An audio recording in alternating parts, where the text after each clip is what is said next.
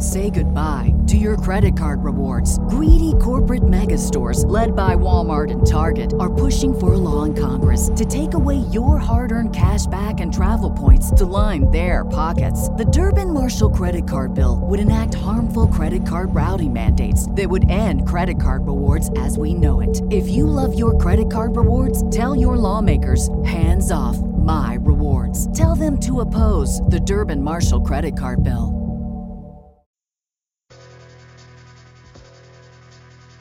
Meet little Melvin. He's a 90-pound weakling. Everyone hated Melvin. I'm gonna take this mop and shove it down your throat. They teased him. I want to do it with you. Okay. They taunted him.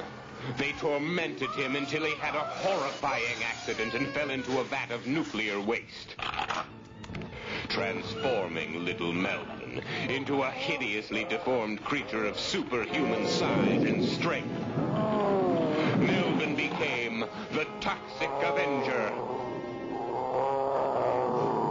The first superhero born out of nuclear waste. Yes, the muggers and the rapists didn't know what law and order was until the Toxic Avenger came to town. Holy shit! I don't know what it was, but it saved my life. All right, everybody, drop your tacos or I'll blow your brains out. The vandals and the perverts had their way with the little people of Tromaville until the Toxic Avenger ripped them apart. The Toxic Avenger. His face is so terrifying. We can't show it to you now. You'll have to see the movie for yourself. The Toxic Avenger can bend steel with his bare hands. Oh, we're all a kid. Get it? Leap small cars in a single bound. He crushes drug pushers.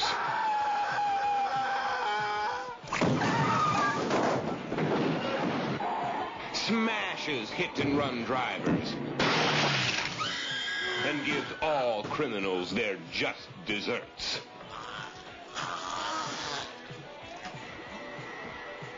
The Toxic Avenger. He was a hero. He's a hero. Wow. He's a fighter. He's a lover. Well, Melvin, you're beautiful. The good citizens love him. The fat and corrupt hate him. Kill that bastard for me. You gotta kill him. Yeah. Will he survive?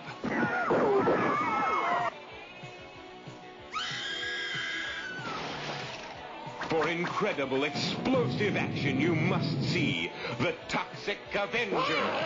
He's a different kind of hero.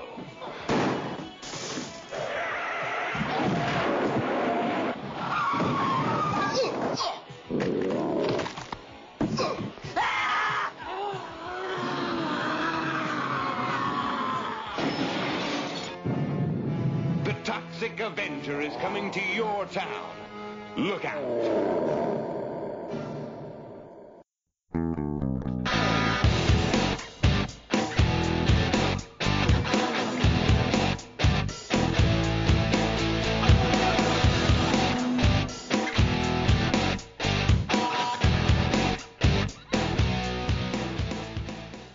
Welcome to They Call Us a Movie, testing the strength of friendships one terrible movie at a time. Subscribe to the podcast on iTunes and other podcast services by searching They Call Us a Movie.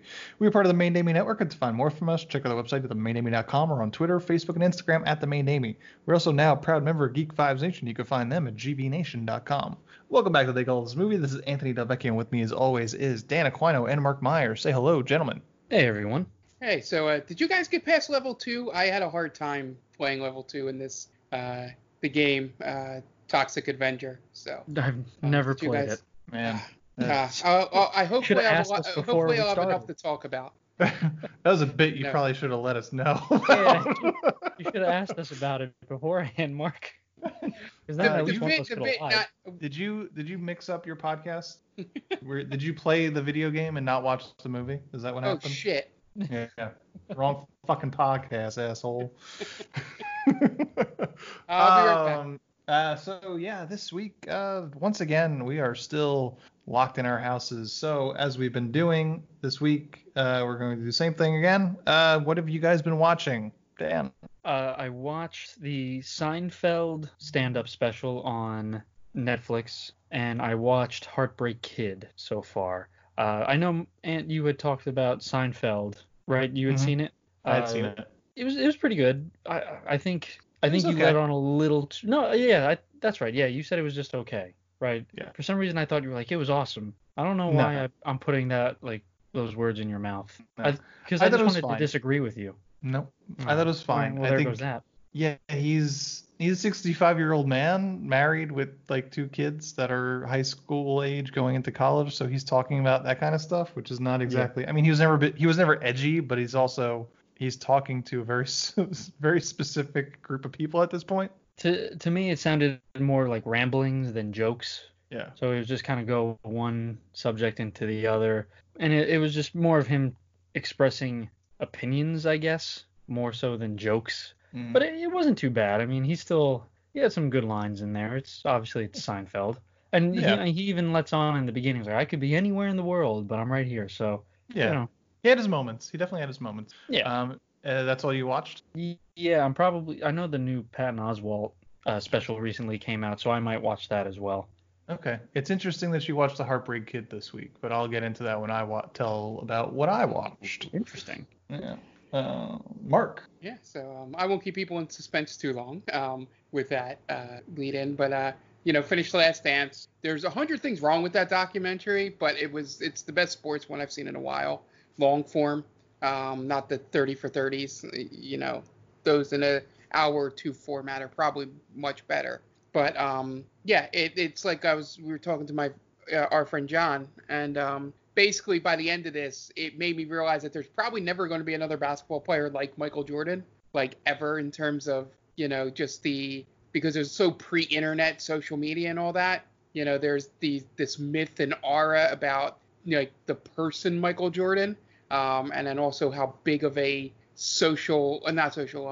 commercial thing he became for the Be Like Mike commercials, and basically everybody associates the company Hanes with him. There's not going to be another basketball player, as much as LeBron James tries, that's going to be able to reach what he did, and this was the perfect little behind the scenes stuff on what happened. So I recommend it for anybody that likes documentaries, and especially those that like sports documentaries. It's one of the better ones.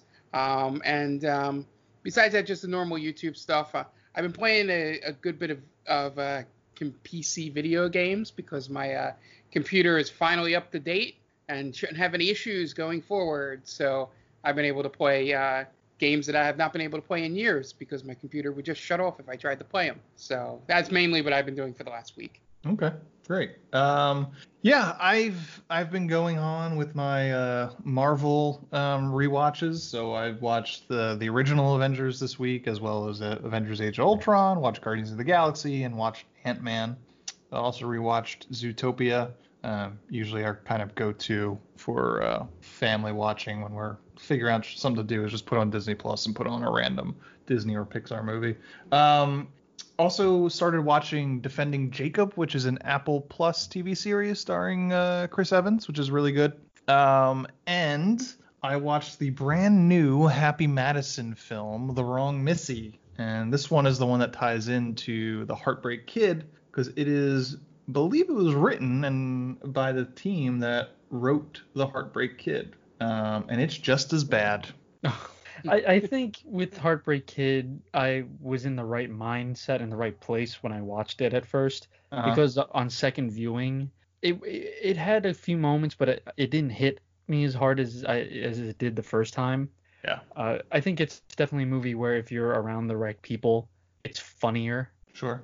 Because by myself, I was just thinking, oh, all right, well, that's kind of funny, And I really just watched it because of the late Jerry Stiller, so I wanted to kind of just, I know he played heavily in it, so I just thought I would take a little trip and rewatch one of the comedy greats, really. Mm-hmm. Yeah, but The Wrong Missy, not only is it written by the team, it cribs heavily from The Heartbreak Kid. It steals like a lot of premise and a lot of like It's basically the same basic premise. Someone goes on a vacation with a woman that is an insane person, and it's terrible. A lot of the same beats, it sounds like. A lot of the same beats. It's like All About Steve meets The Heartbreak Kid with a little bit of Forgetting Sarah Marshall just thrown in there for good measure. Okay. David Spade is too old for this movie. He's like 55 at this point, and he's way too old to be in a movie where he's a single dude and he's hooking up with Lauren Lapkus, who maybe is in her mid 30s. And he looks every bit. He looks like, the Boy movies, like The Boy 2, Brahms, The Boy. Yeah. He looks like The Boy if The Boy aged and then got plastic surgery. Yeah, I don't know what the resurgence is of David Spade, right? Yeah. I've seen an episode of the David Spade Show, or I guess Late Night with David Spade or whatever. Right. And it's standard late night talking heads show. Pretty funny. The guests are funny, but it's basically The Soup, I suppose. And I don't know why Hollywood is pushing David Spade on us now at such a late age. Yeah, I don't know. I don't dislike Spade, but he's definitely wrong for this movie. This is a movie that should have happened like 15 years ago, because it feels very much like a mid 2000s sort of movie. Like off the heels of like an old school. So it's like raunchy, but it's really more obnoxious than anything else. She's irredeemable as a person, and and I like her like as an comedian or actress. I like her. So it's disappointing to see like what should be like a star-making turn have just like socially inept and just awful human being in this movie. You're saying it's a Happy Madison production, right? Yes. All right. So how many fart jokes are in it? I want to say there's at least 3. There's not many. It's more like there. Yeah. I can't recall one specific one. There's a lot of like dick jokes, and she's very vulgar. Interesting. Yeah. It's a 2005 movie being made in 2020. It really is. And it feels a little misogynistic too. I don't usually label movies misogynistic, but I definitely feel it in this movie. And maybe it's just the fact that it feels just so out of place in terms of the humor. Yeah, I'm looking at a screenshot right now, and it's Lauren Lapkus giving Spade a lap dance. Yeah. Yeah. I mean, a picture is definitely worth 1,000 words there, folks. That's rough, because she's wearing a purple and gold sequin dress, and Spade just kind of looks really uninterested. Yeah, this is rough. Like I can't really compare it to any of the other Happy Madison Netflix movies, because I haven't seen them. I've seen The Ridiculous Six, and this is better than The Ridiculous Six, but it's not saying much. I'm assuming it doesn't have Rob Schneider in it. Oh, it does. It has Rob Schneider in it, because you can't have a movie without Rob Schneider. Oh, man. I mean, that man, he lucked out big time. Absolutely. Yeah. I'm sure he got like $1 million for this. Is he wearing a certain colored hat in this movie? No. Yeah. Is he wearing a different color face? I think that's really the more apropos he's question. A little tan. Okay. He could be playing a Hispanic, to be honest with you. Anything but a white guy. Yeah. And that's about it. There is one thing that I want to, because it probably answers one of your earlier questions about you thinking that I thought Seinfeld was excellent. I didn't mention it on past shows, but I watched the Middleditch and Schwartz specials on Netflix. I think that's what you were saying. Those were excellent. Yeah, those are really good. Those guys are really funny together.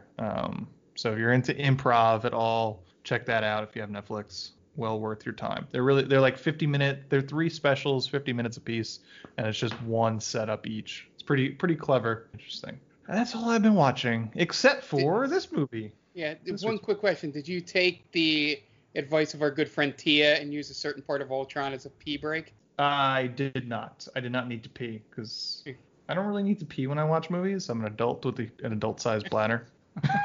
Yeah. I can't remember the last time when I've been in the movies that I had to go to the bathroom in the middle of the movie. Look at Ant with his big bladder. You know, That's okay. Bladder shaming the rest of us. Gotta hang my hat on something these days. That's all I got. It's a giant Well, bladder. We had to sit through the Quintus family scene, so who's at a loss there? Just that brings that whole movie just to a screeching halt. That whole scene. But I digress. This week we are watching a movie that Mark picked. Mark, do you wanna introduce our movie this week? So I picked the Toxic Avenger, which I believe is 1984. The main reason I did this was because I felt a little bad in our outside the podcast conversation where you guys were hoping that Death of a Cheerleader was a little more horror based or a little more thriller. So I tried to look through and find horror movies, and I was having trouble. And then randomly this popped up when I checked Prime on Sunday, and I decided to choose it because I played the video game when I was growing up called Toxic Crusader, which is based off, there was an animated show, I believe. Yep. Toxic Crusaders. Yeah. And I remember playing that video game and being as bad as I remembered when I replayed it after watching the movie. But yeah, so I was like, hey, I've never seen the actual movie. It's sort of this thing that's been in my atmosphere, I was like, oh, I kind of know this movie because of this game and this show, but I've never actually seen the source material for it. So I thought I'd throw it out there. I thought it would be a little more horror than the campy it is. But that's my fault for not reading who produced it, which would have been my first tip. But that's the main reasons why I never seen it. And it's something that's one of those things that I've heard about and just went to kind of check it off a list or something. Gotcha. Dan, what's your experience with the Toxic Avenger? So I have had quite the experience with this movie. I've seen it several times. I watched the cartoon, and I owned a bunch of the action figures. I even brought some of the action figures in for show and tell when I was in first grade or whatever. But the good thing about this movie, and it's, this is definitely a product of the 80s where, for our listeners who may not have been born in that time period, X-rated movies or rated R movies could easily become child-friendly cartoons and toy lines. Yep. RoboCop is one that comes to mind. I had a RoboCop action figure. So did I. I had RoboCop, I had the car, and I forget what the other, the giant mech was. Oh, yeah. I had that. But, as a kid, I wasn't allowed to see the movie, where the cop gets brutally blown to bits. And, it's one of the bloodiest movies you'll ever see. But they made it into a cartoon. And that's kind of what this movie is. And I never saw it as a kid, but again, I watched the cartoons and I had the action figures, and you can kind of chalk it up to just the time period or maybe bad parenting, I don't know, but they gave me the action figures and everything. So you don't get that nowadays, and it's kind of sad for our children now and the children that will be coming in the future, because they're not going to get that raw, unadulterated movie that's turned into a kid show, and everyone's lesser for it, I think. Yeah, it'd be like getting a Nickelodeon TV show based around Black Phillip from The Witch or something like that. Anything Quentin Tarantino related. It's we're gonna make Django into a Saturday morning kids cartoon. I'm like, well, I don't think we could do that. He's got a magic flying horse or something. Right, yeah, it's his companion horse, and they solve crimes in the deep south. I think, I guess that kind of takes a special kind of branding, or people who just don't give an F, where it's, we have one of the bloodiest movies ever, or we have one of the grossest movies ever in Toxic Avenger, and we can market this towards little kids. I would imagine there was probably a cereal that tied in with all of it. I would have to do a Google search, but I'll do that while you're talking. With this kind of movie, as I was watching it and I'm writing down notes about what to pick on, you kind of realize that you're kind of like pistol whipping a blind kid with this, because this movie wants to be made fun of, right? We're pretty much just giving in to what the movie wants, reviewing it. You know what I mean? Sure. Yeah. So there's nothing to be taken seriously about this movie, and I do believe that this was Troma's biggest movie. It was definitely their first big one. It's kind of what put them on the map. Mhm. I didn't check. It's hard to come across like numbers in terms of money it made because it wasn't really released to theaters. But Yeah. definitely it was the one that they call like Nightmare on like New Line Cinema. They call it the house that Freddy built because that they made their money off of Nightmare on Elm Street, and they only existed after because of that. And this is kind of the movie that is the answer to that. It's that house that Toxie built, more or less. Yeah. Yeah, I was aware of the cartoon. I don't believe I ever watched it, although I did watch 2 episodes of it today because it's also on Prime after I watched the movie and finished my notes. And I didn't have any of the figures. I don't really know why I didn't. I'm sure that they probably wound up on a Christmas list at some point, and my parents were just like, I don't even know if he knows what this is, so we're just gonna not do that. We'll get It's him funny. the GI Joes. Look, and you're older than me. I think you're 2 years older than me, 2 years Ant? old. Yeah. Yep. So you were, obviously being older, and your parents knew well enough. Like, yeah, this probably isn't right for him. Meanwhile, my parents, like, yeah, just give him whatever. Who cares? Oh, there's a creature with a giant nose that blows snot out of it. That'll entertain him for a couple months. Yeah. And I think I didn't watch this movie until maybe 6 or 7 years ago. I watched it once and in 20-minute chunks because that's really all I could handle. And I watched it twice this week. And I liked it a little bit more on my last go around. Because as Dan said, it's a movie that's not made to be taken seriously. It's made for the shock value of how violent and how gross out they could make it. There's still things that very much annoy me of this movie, but we'll get into that. But yeah, it's a trauma movie. It really is.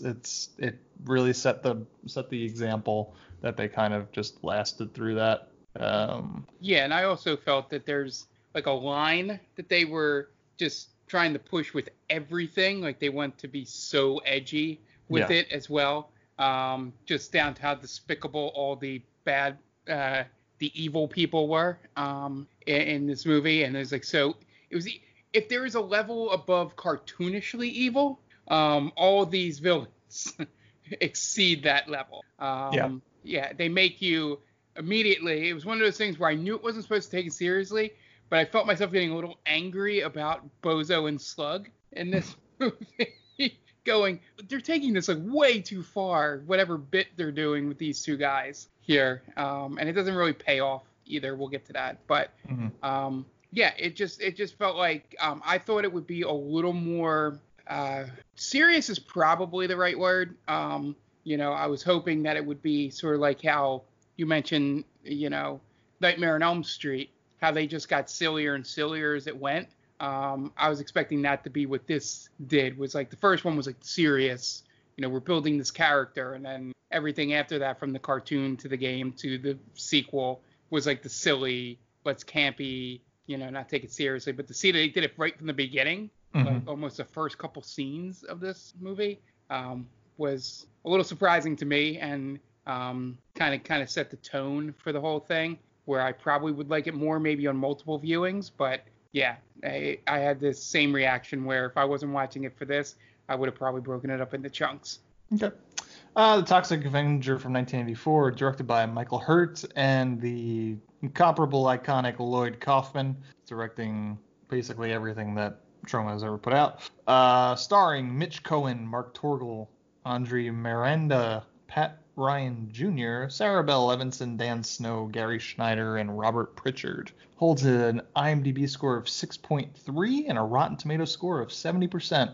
Budget around $500,000 and made about $800,000 according to Wikipedia. It's the only place that has that information. And it runs a cool 79 minutes. And the am I the only one that thought that Robert Pritchard, right? Could have been like Ashton Kutcher's older brother or something like that. Like I it's thought Slug. Slug? I thought he was a stretched out version of Corey Feldman. That's who I was. That's probably the better comparison. Yeah. Because he's got that headband that I'm thinking the Lost Boys. Yeah, yep. Lost Boys. But that just would have been before the Lost Boys. So did Corey Feldman rip off Slug? He might have. Yeah, this was 3 years prior. Feldman, he was probably in the Nightmare on Elm Street movie that he was in. I think the fourth one. Yeah, this was post Goonies, so yeah. And was it? What year was Goonies? I thought that was like 83. I don't really have any concept of time for Goonies, to be honest with you. Hey, I'm 1985. good with it. 85. Oh wow, Those I thought it was those before guys were my favorite part of the movie, by the way. Bozo and Slug. Yeah. I mean, it's just so over the top that you can't, to me, you can't help but just laugh at it. And I mean, when they're in the gym and they're just going crazy and making all the faces, and I know that's one thing that you hated, and Yeah. but I was raffling watching that. Like, what is this guy doing? He would have rang the lunk alarm at Planet Fitness. Oh, absolutely. Yeah. He kind of looked like Bill Paxton in the Terminator. Okay. Yeah, When he was A little the punk. a little bit. Yeah. Yeah, I think the thing I didn't like about them was just the theme of the whole car crashing thing seemed a little bit too edgy. Like they were trying to make people be shocked by it, you know. I just hated especially the everybody's girlfriends. faces. So.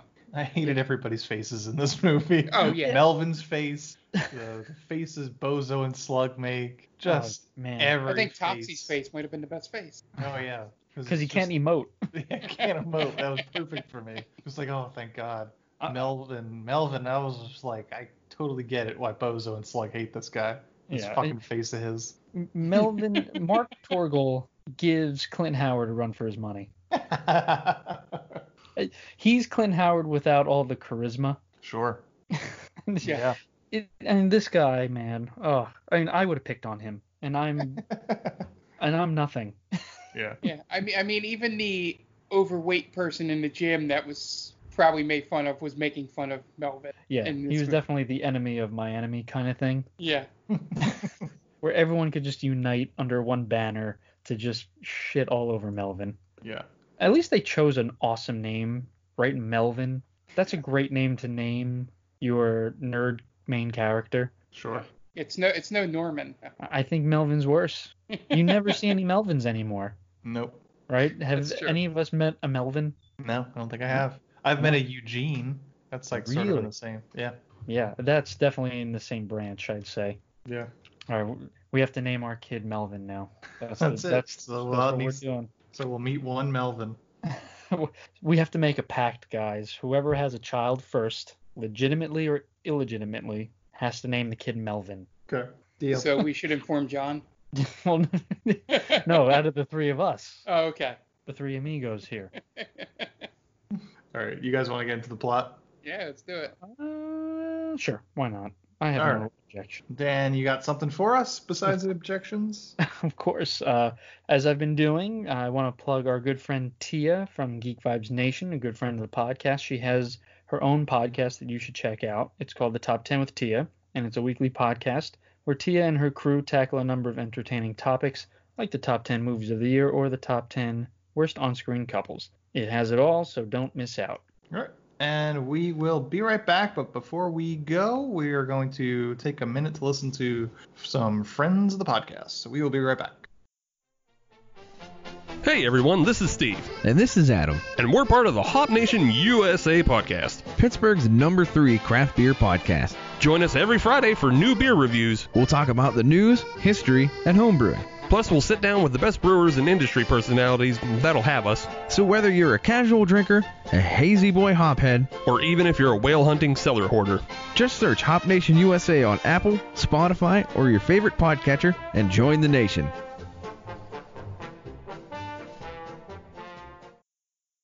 Oh hi, didn't see you there. It's me, George, from the best little horror house in Philly, the show where we talk about the best horror movie ever made, according to our guest at least. We've talked about groundbreaking classics like Texas Chainsaw Massacre and Alien, but we've also got a lot of great ones coming up, including some very fun guests like Len Kabaczynski of Swamp Zombies and Red Letter Media fame, Caroline Williams, the star of Texas Chainsaw Massacre 2, and Chase Williamson from John Dies at the End. So make sure you're subscribed to the best little horror house in Philly, and I'll see you boils and ghouls over there.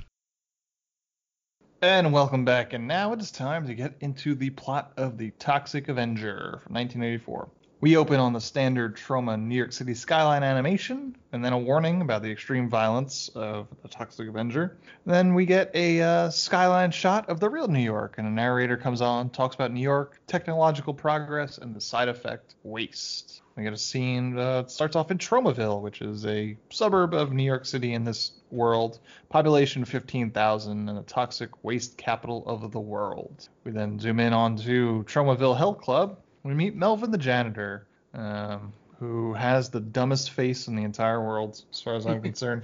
It's the most punchable face, that's for sure. Oh, yeah, fucking punchable.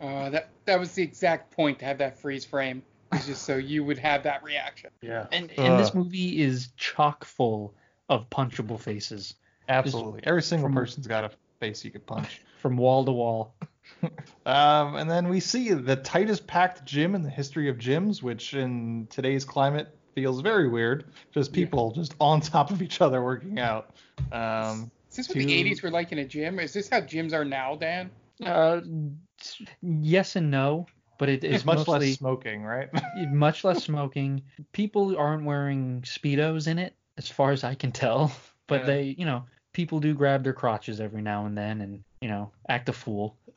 But it's not as weird. I'll say that. Okay, then we get a whole montage of these people working out as Body Talk, a song that we will get very familiar with throughout the movie, plays. We get some shots of boobs and butts and dudes in Speedos. And then we come across our two villains, Slug and Bozo, who just hate the Mop Boy. Mop Boy, they're hanging out in a hot tub with their two hoes, and the Mop Boy comes over to their hot tub and he gets distracted and he accidentally drops the mop into the water, which Bozo gets stressed out and really fucks up his karma, so he runs off really upset. So he does some bench presses and makes the worst faces while he does so. He looks like he's constipated while trying to do bench press. Yeah. Meanwhile, Slug walks around looking like a stretched out Corey Feldman, smoking in the middle of the health club and making out with his girlfriend. And then all of a sudden, they go from making out to just straight up fucking in the locker room. My favorite part of this is the girlfriend is asking him, "Oh, do you think this is a good idea? What if someone comes in?" And stretched out Corey Feldman tells her, I paid the owner like $10. We have it until tomorrow afternoon. I think it's like middle of the day already. Yeah. So they have it for the whole night into the next day. Yeah. That owner is really easy to pay off. Apparently. I was gonna say $10 gets you all that. But what did $10 get him? Because Melvin walks in immediately. You would think that would come with some security details, like, hey, no, can't go in there, or like a caution tape on the locker room. It's like, oh, there's a little busted pipe. You gotta stay out of there. I guess $10 doesn't get you a locked door. Sure. Maybe you should have sprang for $20. Right, the safety deposit. So they start fucking.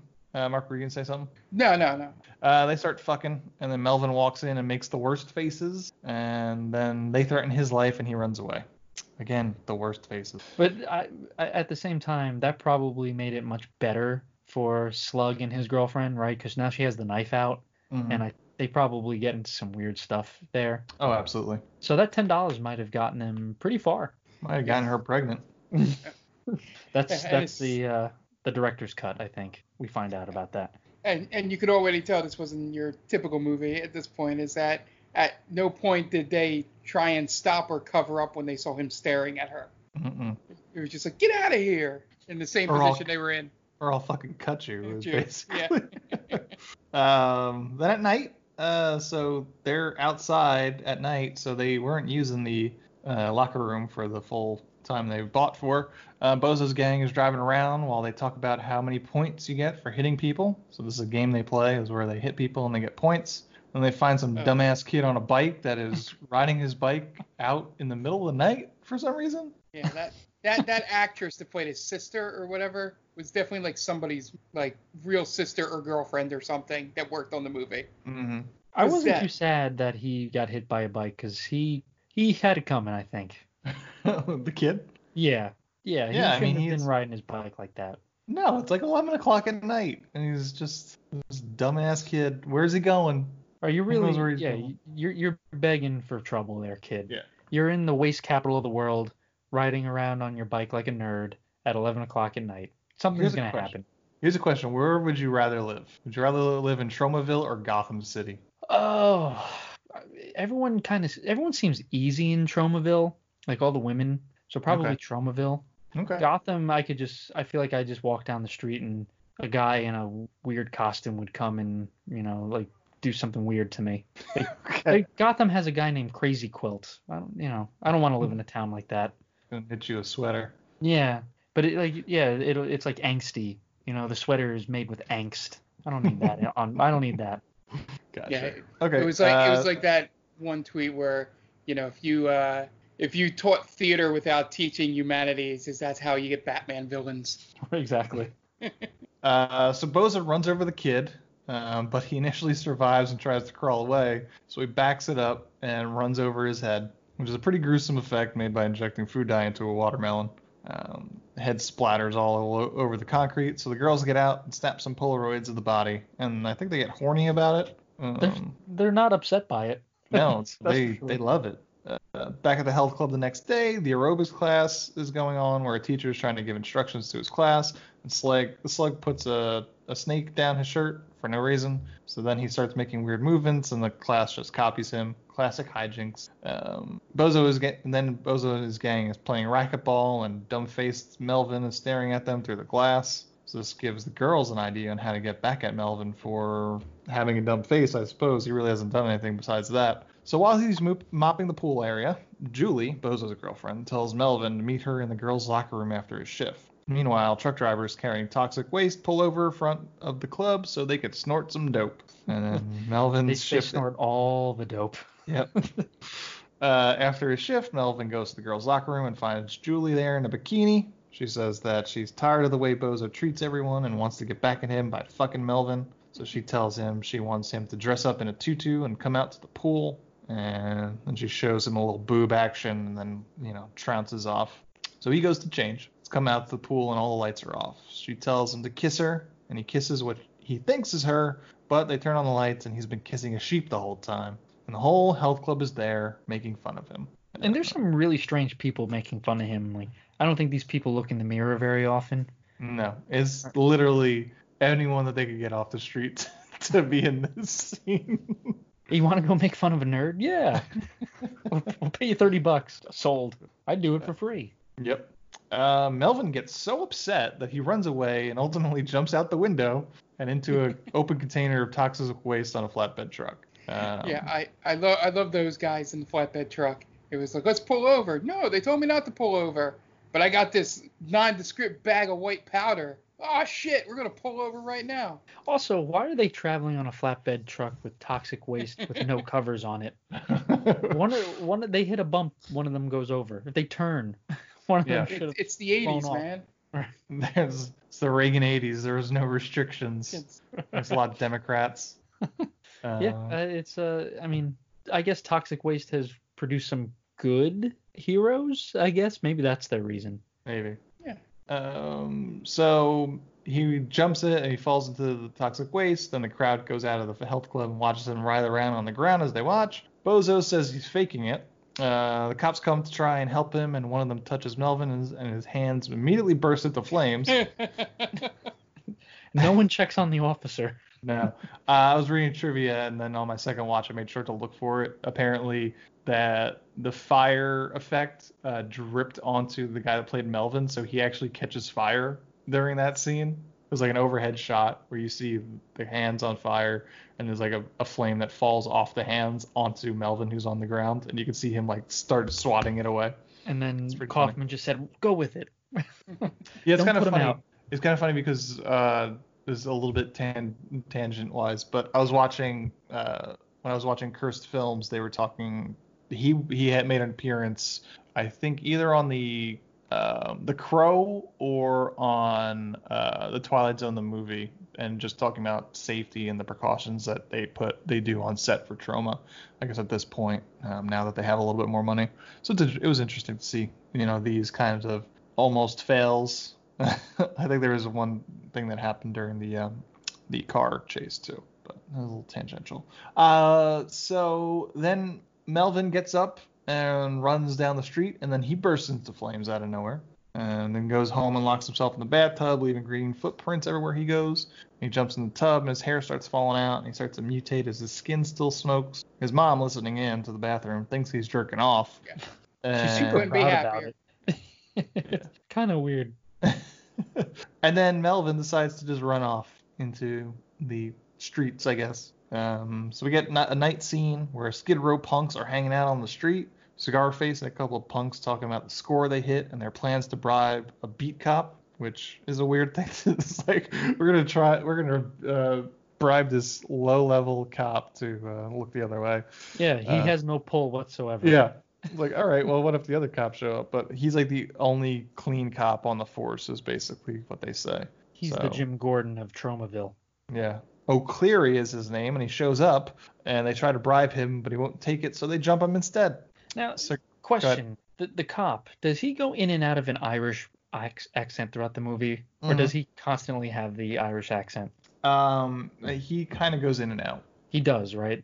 Yeah. Okay, I wanted to make sure that I wasn't missing it, because in the first time you see him, he has the regular, regular accent, and then when he's being interviewed, he has the Irish accent. So, Yeah. Did he? I think it's like at that point he found out his character's last name was Irish. Yeah. Well, I should play it up as an Irish cop. It's to the point where it surprised me when the first time he has it. It's like, oh, I guess he's supposed to be Irish. Right. He just kind of, I guess he goes at his own pace. Yeah. So Cigar Face puts a cigarette out on his forehead, and they all get some good punches in, and then they try to shoot his dick off. But then Melvin shows up and starts beating them up. He picks up Cigar Face, tosses him away, and then breaks off one guy's nose. And then he pulls the trans woman's 2 eyes out, then brutalizes them some more. So I'm not sure if they were if it was really supposed to be a trans woman or just some guy in a dress for no reason. Yeah, but I couldn't tell. I mean, this movie's not exactly woke, so. Not at all. This movie is by far the least woke movie we've watched, I think. Yeah, I mean, Fritz the Cat comes close, but. Yeah. I mean, at least they were trying to give a message across in Fritz the Cat. Yeah. There was some message in that unwokeness of Fritz the Cat. Yeah, this one is just balls to the wall, misogyny and racism, homophobia, transphobia. Yeah. It's all there. Yeah. Again, Reagan's 80s, baby. Yep. Are no rules. Thunderdome in 1984. It's weird. We went from watching the most depressing movie and reviewing it to the most despicable movie. Probably. Right. Yeah.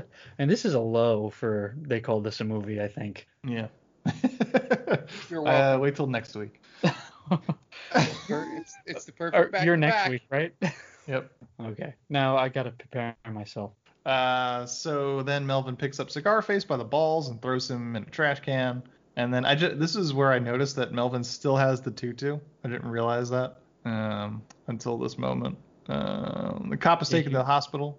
Go ahead. He wears it throughout the rest of the movie. Yeah, I didn't realize until my second viewing today. And the cop's taken to the hospital, and he tells his story about the guy that saved him.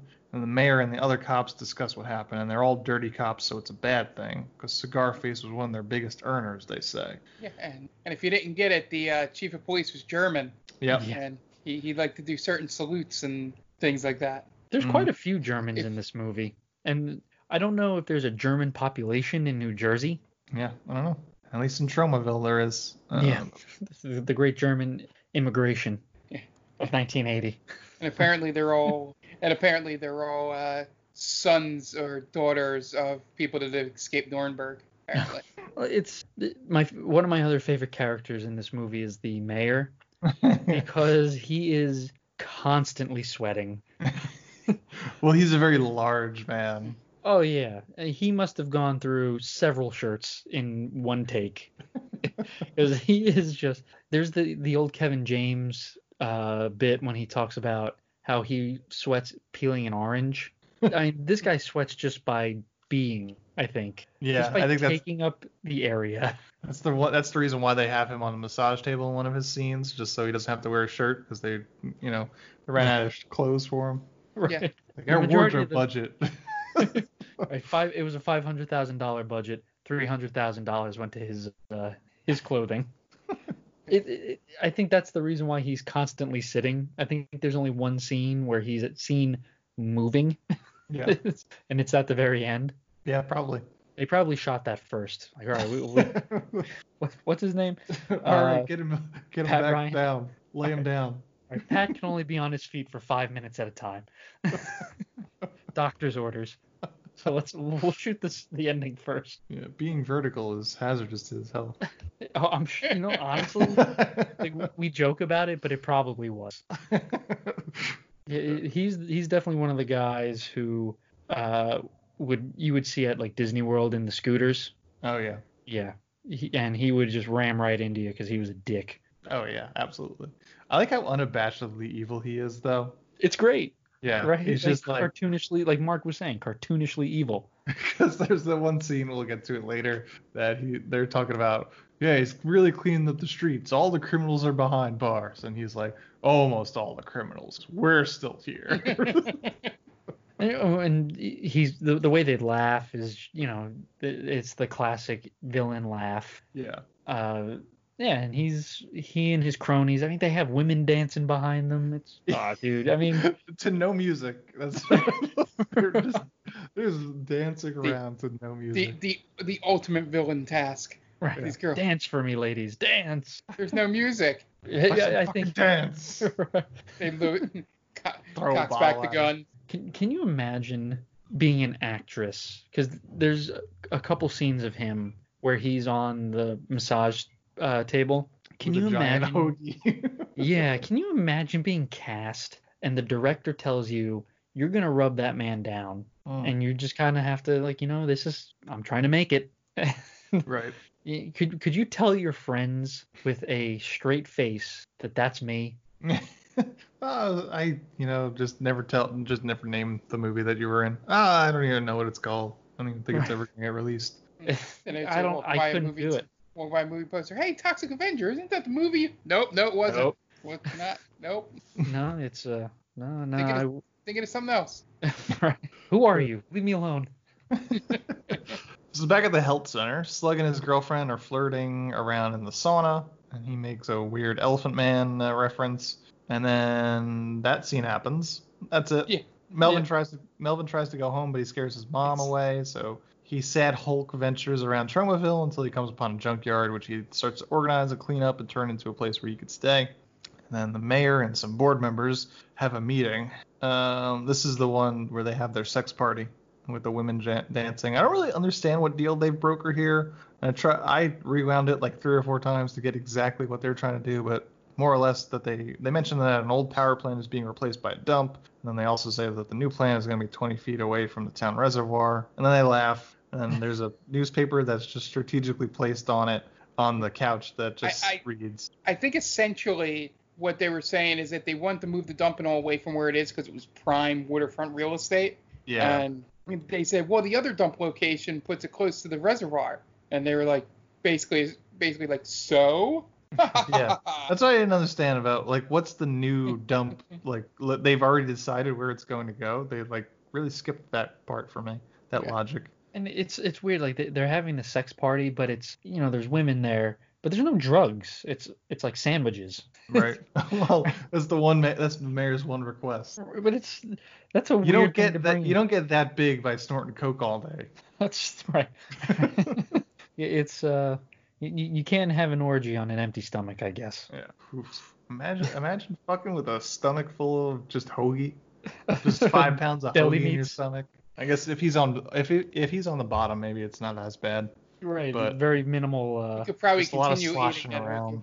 Oh yeah. Just hold the sandwich here while you're riding me, so I could just eat while you do that. It's like George Costanza's wet dream, essentially.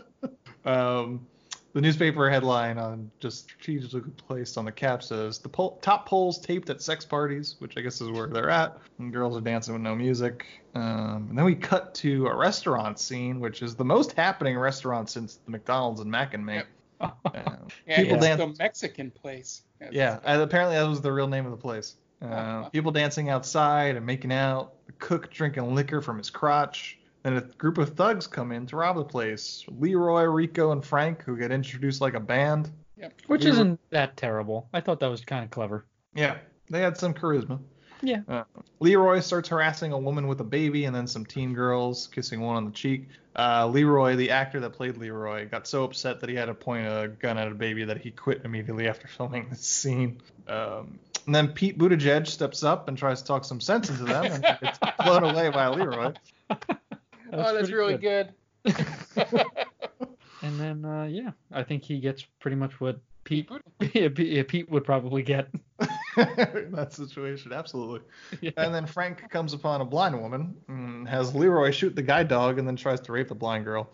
Again, you guys in your animal abuse. They didn't actually kill a dog in this one, though. Because later on, you could see they cut to a shot of the dog with bullet holes in him, and he's still breathing very heavily.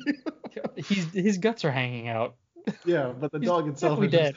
Well, in the context of the movie, yes, but they didn't actually kill a dog, which I wouldn't put past Troma. Yeah, exactly.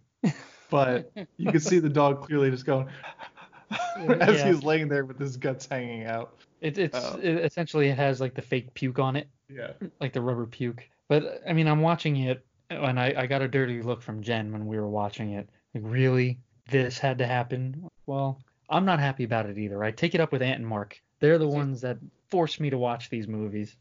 Did you tell her it was the Reagan 80s? No. I did not. Dogs were getting shot all the time, babe, all right? I'm sorry. Apparently that was the biggest complaint that people had against Troma, was that scene. It is kind of like the whole sequence is kind of funny, though, because they trained the dog to slide, and that's actually the dog sliding on his own. It is just, no, it's not. Yeah, it is. According to the trivia, that's what they said. Awesome. The dog was trained to slide backwards. Oh, that's so much better than Air Bud. Yeah. That's so great. It's super goofy. Like, I know I hate seeing dogs die, but I kind of chuckled a little bit just because it's such a goofy like sequence of shots that happen in that moment. But yeah, they kill a dog in this movie, which nobody likes to see. And then Melvin shows up, and he immediately rips Frank's arm off and beats him with it. The actor playing Frank was actually an amputee, so the arm was a fake the whole time. Oh, whoa, really? Yep. God damn. Yeah, I didn't know that. He was wearing a prosthetic throughout all of it. Yeah. Chalking up the Troma. Yeah.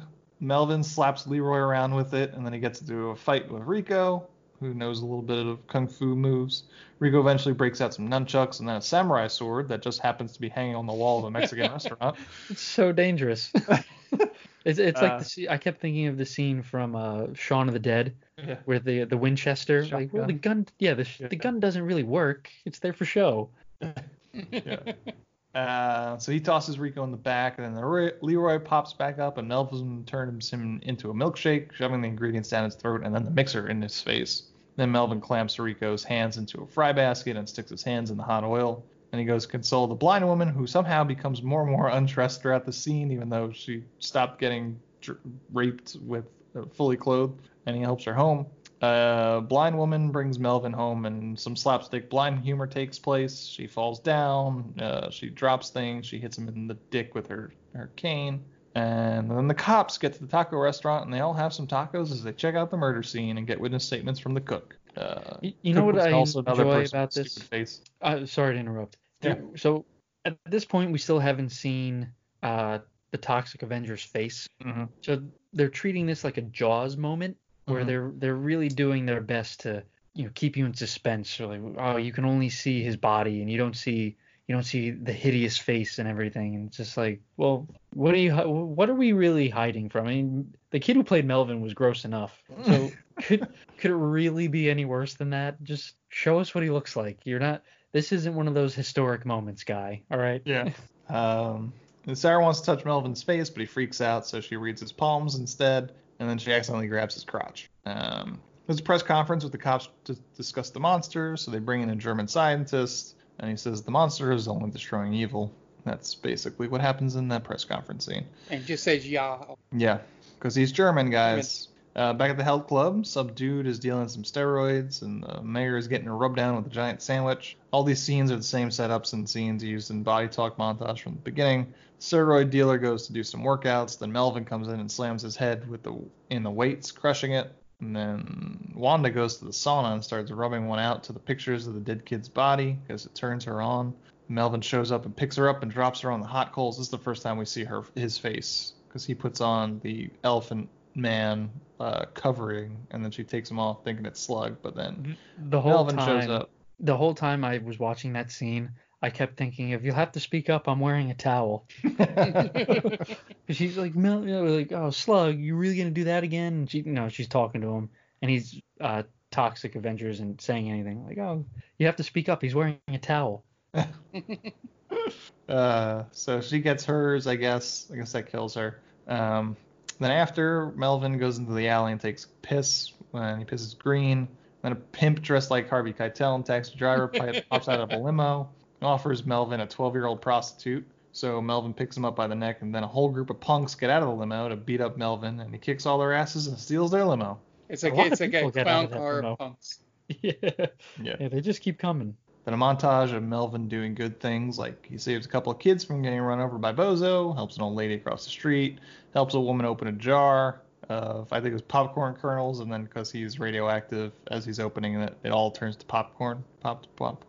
He saves a baby from something. We just see him handing the woman her baby back, and then people start wearing shirts with the monster's face on it saying, "I love the monster," or whatever it says. Then we get a rundown from the crooked cops and political figures. The prisons are overrun with criminals. They almost got all the criminals, but according to a very self-aware mayor, not them, because they're still criminals. You should have just winked at the camera there. Not everyone wink. I just like that he is not afraid to say, "Yep, we're criminally active." There's nothing you can do about it. Yep. Then Melvin gets jumped by a cigar face and a bunch of other goons who all point guns at him in a circle. So he jumps really high as they shoot, and they all manage to shoot each other instead. I wish they would have played the $6 Million Man. No. Such a wasted moment. Meanwhile, Sarah gets hassled on the street by a bunch of bikers. Then Melvin comes to her rescue, and they run away. Then we get a love montage with Melvin and Sarah all set to a Fake It Journey song. They have picnic, they have sex, they have breakfast. He brings her back to his shack, and they dress it up so a woman could live there, I guess. Back at the health club, Melvin surprises Julie in the locker room, and apparently Marissa Tomei, too, is in this scene, but I never would have guessed it. That was what she looked like, because she looks very different. But she's in a towel, she comes in, screams, and runs away. It's apparently Marissa Tomei. That was really Marissa Tomei? Not Julie. There's just another girl. Oh, okay. Wait, she's in this movie? Supposedly. I could send uncredited? you a picture. Yep. Yeah, let me send you a picture of who they say is Marissa Tomei at Toxic Avenger. Oh, man. Yeah. It doesn't look like her, though. So I'm studded event. But it's listed in IMDb as uncredited. Yeah, I mean, I'm sorry, go ahead. I was going to say, it seems to be confirmed, but I'm having a hard time believing that this person is actually Marissa Tomei. Because it looks nothing like her. I didn't even notice. Yeah. Now, in this scene... I'm going to send it to the chat. Okay. On Skype. In this scene, he surprises her, right? Yeah. And for some reason, him surprising her surprises him, right? Because she gets away somehow, and he's just like, "Whoa, wait a minute. I wasn't expecting that." Well, you were waiting for her. Yeah. Were you not expecting her to be totally terrified of your gross face? I guess not. You guys see that picture? Yeah. I see nothing. I don't see anything. Skype Messenger. Yeah. Mm-hmm. I'd have to see her not screaming, I guess. Mm-hmm. But, I don't see it. Neither as in, I don't see it being her. Oh, okay. Yeah. I don't. Doesn't look like it to me. But we digress. IMDb has never led us astray. It's true. But supposedly that's her. I wonder if Lloyd Kaufman put that in there. Just yeah, we'll say Marissa Tomei was in it. Give us a little bit of credibility. Right. Julie runs after she sprays Melvin in the eyes with hairspray, and then winds up in a vast boiler room. She winds up in some sort of utility closet, and then Melvin busts through the door and stabs her with some scissors. It's kind of anticlimactic. Yeah, and then she dies off screen, I think. Mm-hmm. Yep. And then Bozo and Slug are waiting for Julie, who has the car, and Bozo's getting really stressed for waiting for him, fucking up his karma again. So they decide to beat up an old lady with a crowbar and steal her car. And then Melvin shows up. That part made me laugh out loud too. That's pretty funny. I mean, I don't condone violence, but just the total slapstick way they beat this woman up is very, very funny. Like, how would you like to drive an imported, Japanese car? Like, yeah, they just go to town on this woman. They really beat the shit out of her. They do. Melvin shows up. Yeah. Melvin shows up and they try to run him over, but he manages to jump over the hood and cling onto the roof. So a car chase scene occurs. They try to swerve Melvin off the roof. He pulls Slug out of the car and then gets in and starts manhandling Bozo as he drives, causing a lot of property damage and several car accidents and almost killing perfectly innocent people. I was going to say, he does more bad than good in this scene. Yeah. He leads them into a group of children. Yep. Yeah. Eventually, Melvin pulls the steering wheel off and he and Bozo go careening off a cliff and the car explodes. Melvin gets out of the charred car unharmed, but Bozo is dead. And then we cut to scene in a laundromat, and a tiny woman, Mrs. Haskell, brings in her son's jeans to get clean because of cum stains all over it. I don't think they know what it looks like in reality, because that just kind of looked like he maybe got some butter on there, or I don't know. I don't know. Some powdered sugar. Right, he had some powdered sugar on there. They didn't. Are you telling me they didn't have the budget for semen? Come on. I know. Come on. It's, as far as I know, it's free. Right. You just make it yourself. That's what I've been told.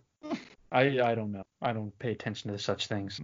So the owner, while he's trying to ring her up, gets a ticket on his car, so he goes out to stop the meter maid. But meanwhile, Melvin walks in and picks a fight with the woman, first chasing her around and then picking her up and putting her in the washing machine, and irons her to death, which you would think that this does not hold up his MO, but it does later on. Yeah, I was a little confused. I'm like, well, this is the first time we see this woman, or have ever heard of her, and Toxie goes, buck wild on her. Yeah. So I was like, wait a I guess minute. he's supposed to be able to sense that people are evil.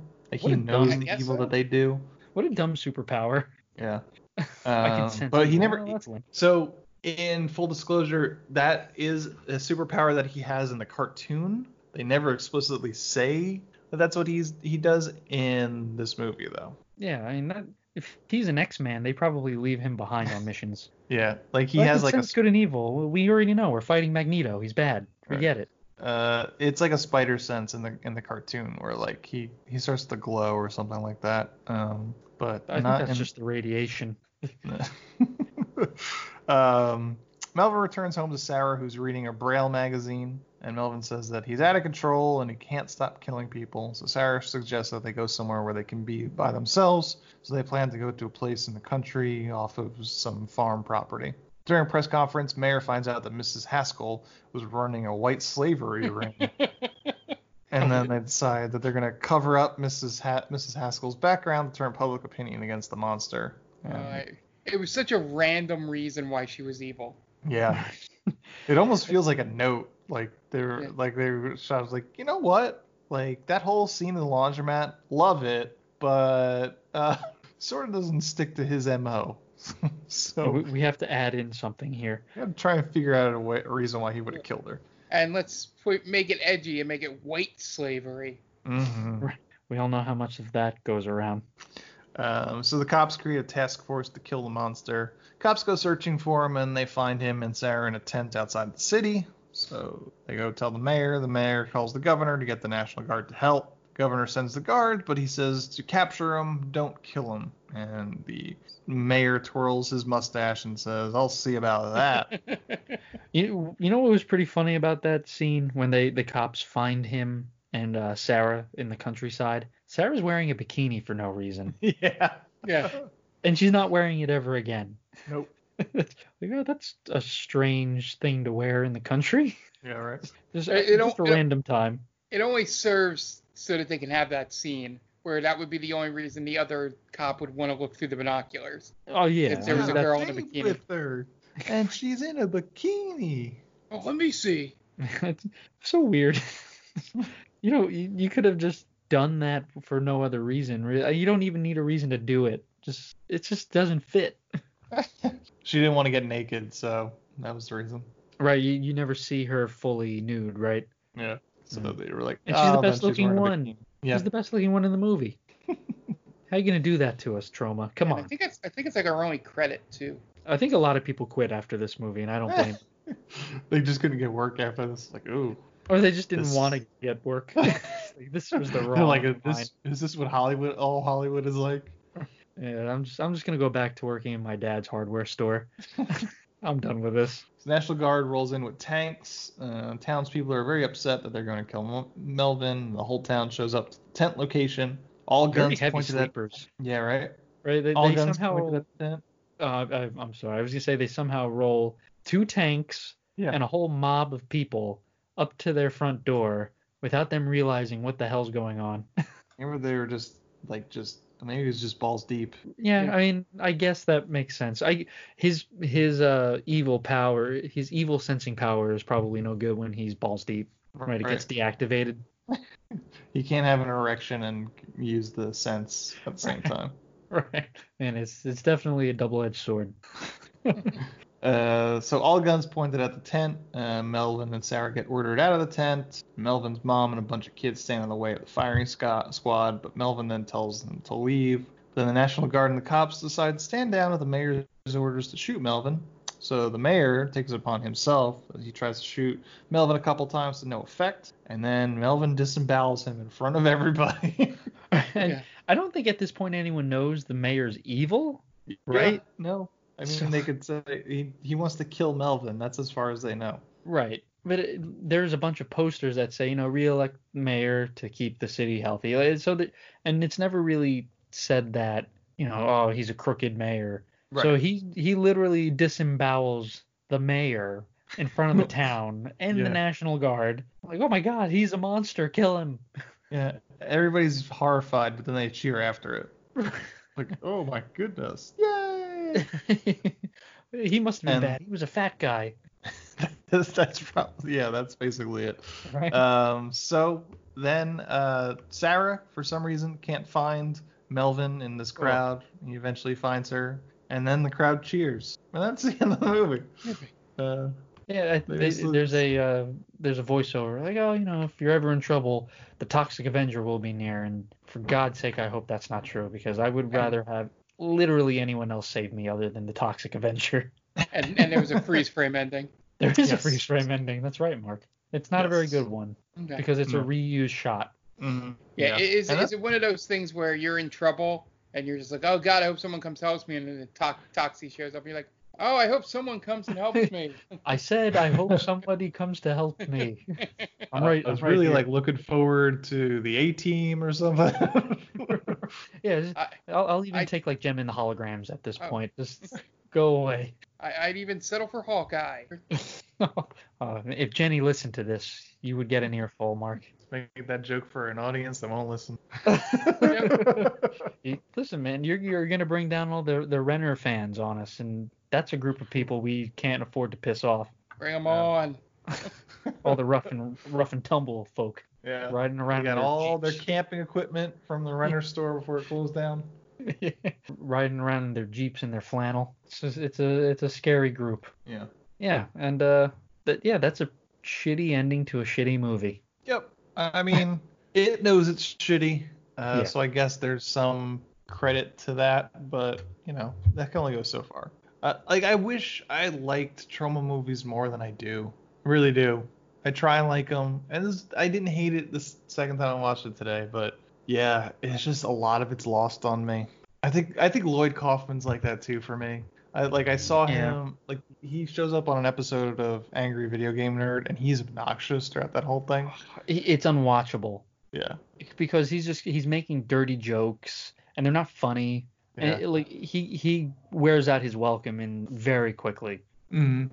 Yeah, he's like, I think because he was playing the Toxic Crusaders game during that episode, and he's just like a cruise ship comedian, basically. He's got like these that would go on at like 12:30 at night when everyone's all nice and liquored up. Now, I don't know if he has extended family or like he's a grandfather, I wouldn't let my child anywhere near him, even if he's family. No, we don't talk to Uncle Kaufman. We stay away from him without adult supervision. Well, without him, we wouldn't have the Guardians of the Galaxy movies that we have.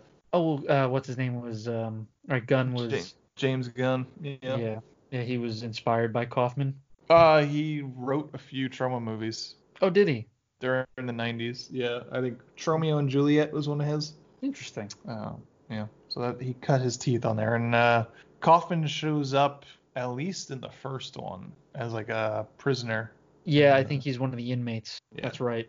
I remember hearing that. Yeah, I mean, I don't care, and he sucks. I'm sorry. I get that these movies kind of hold a special place in like B-level cinema history, and he's one of those guys who really kind of made it on his own.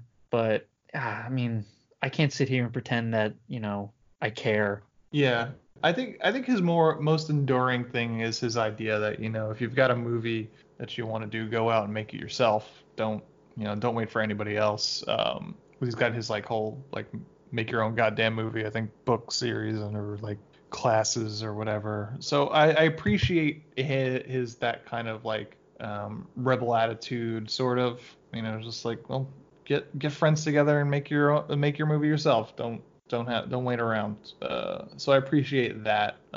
Yeah, it's like I said, I wish I liked Troma movies more than I do. I watched Class of Nukem High not too long ago. It's just out of my peripherals of movies I like. I probably won't watch this again for another 15 years, maybe, if that. Yeah. Until they reboot it eventually. Yeah, and it is actually. They're set to reboot it. It is being directed by Macon Blair, who is director on I Don't Feel at Home in This World Anymore, was a Netflix film. He's also acted in Blue Ruin and Green Room. Oh, Green Room was pretty good. Excellent movie. Yeah, I like that movie. So is this going to be more of a gritty reboot? I don't know. He was announced as the writer-director in March of 2019. So it's about as much information as I got. Oh, he actually commented on your Twitter post. Yes. That's right. I remember seeing that now. That's interesting. Man, I wish I could get excited for it. And maybe I'll watch the reboot. I have no idea if it's on Netflix or Amazon Prime, just out of curiosity. But yeah, again, this movie, it's not well acted. It's not well shot. And again, I know that's what it's going for. But if you're going to sit down and review a movie, you got to review it for what it is. And it's just, that's what it is, unfortunately. Yeah. Yeah. Mark, any final thoughts? Yeah. I'm just a little upset it wasn't as, closer to a more gritty horror than I thought. But then again, I didn't look and see who it was. Because I try to, when I'm choosing these movies, maybe go a little bit outside of a comfort zone in the genre that I watch. Just because we all have different, preferences for genres. And I think it wouldn't be fair if I just kept picking I want to do dumb action movies or something like that. So trying to, I thought this would be more horror, so I was slightly wrong. But it was just, I probably won't watch it again. I really didn't, enjoy it through the first time here. And then I also probably never touch anything with it again because that video game has not aged well. This was probably the last time I'll ever think of this movie. I'm glad I checked it off the list, as not having that curiosity anytime I hear someone mention it. So good for that. You know what would be pretty cool if they did a crossover between the Toxic Avenger and Ash from The Evil Dead? I bet you that's a comic book. I think that would make a pretty good comic book, at least, because they're both campy, and you've had Ash go up against the Marvel Universe zombies, Freddy and Jason and all that. So I could definitely see Ash versus the Toxic Avenger. Yeah, trying to see if I could find anything. And Bruce Campbell would be, he'd be fun enough to do it with. I'm sure he wouldn't care. Yeah. But it's just, I don't think there's really a want for the Toxic Avenger. Well, they're making a reboot, so there's something there. I guess. Yeah. Okay. You guys, you want to plug your shit?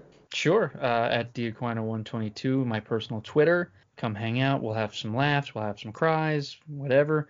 And then our Real Play D&D, Stranger Damies, is also on Twitter and Instagram at Stranger Damies. So yeah, I mean, we're over 700 followers now. We're gaining some traction. We're getting some good followers and having some good interactions with people. I love the community. So, thank you guys so much for, making us feel a part of it. It's just a lot of fun. So just keep it up. We're getting good reviews, and yeah, it's a good time to be a part of the Stranger Damies crew. I'll say that. Yeah. So the podcast airs every Wednesday. iTunes, Google Play, anywhere you get your podcasts, you can find it there. And make sure, as he said, Twitter feed at Stranger Damies.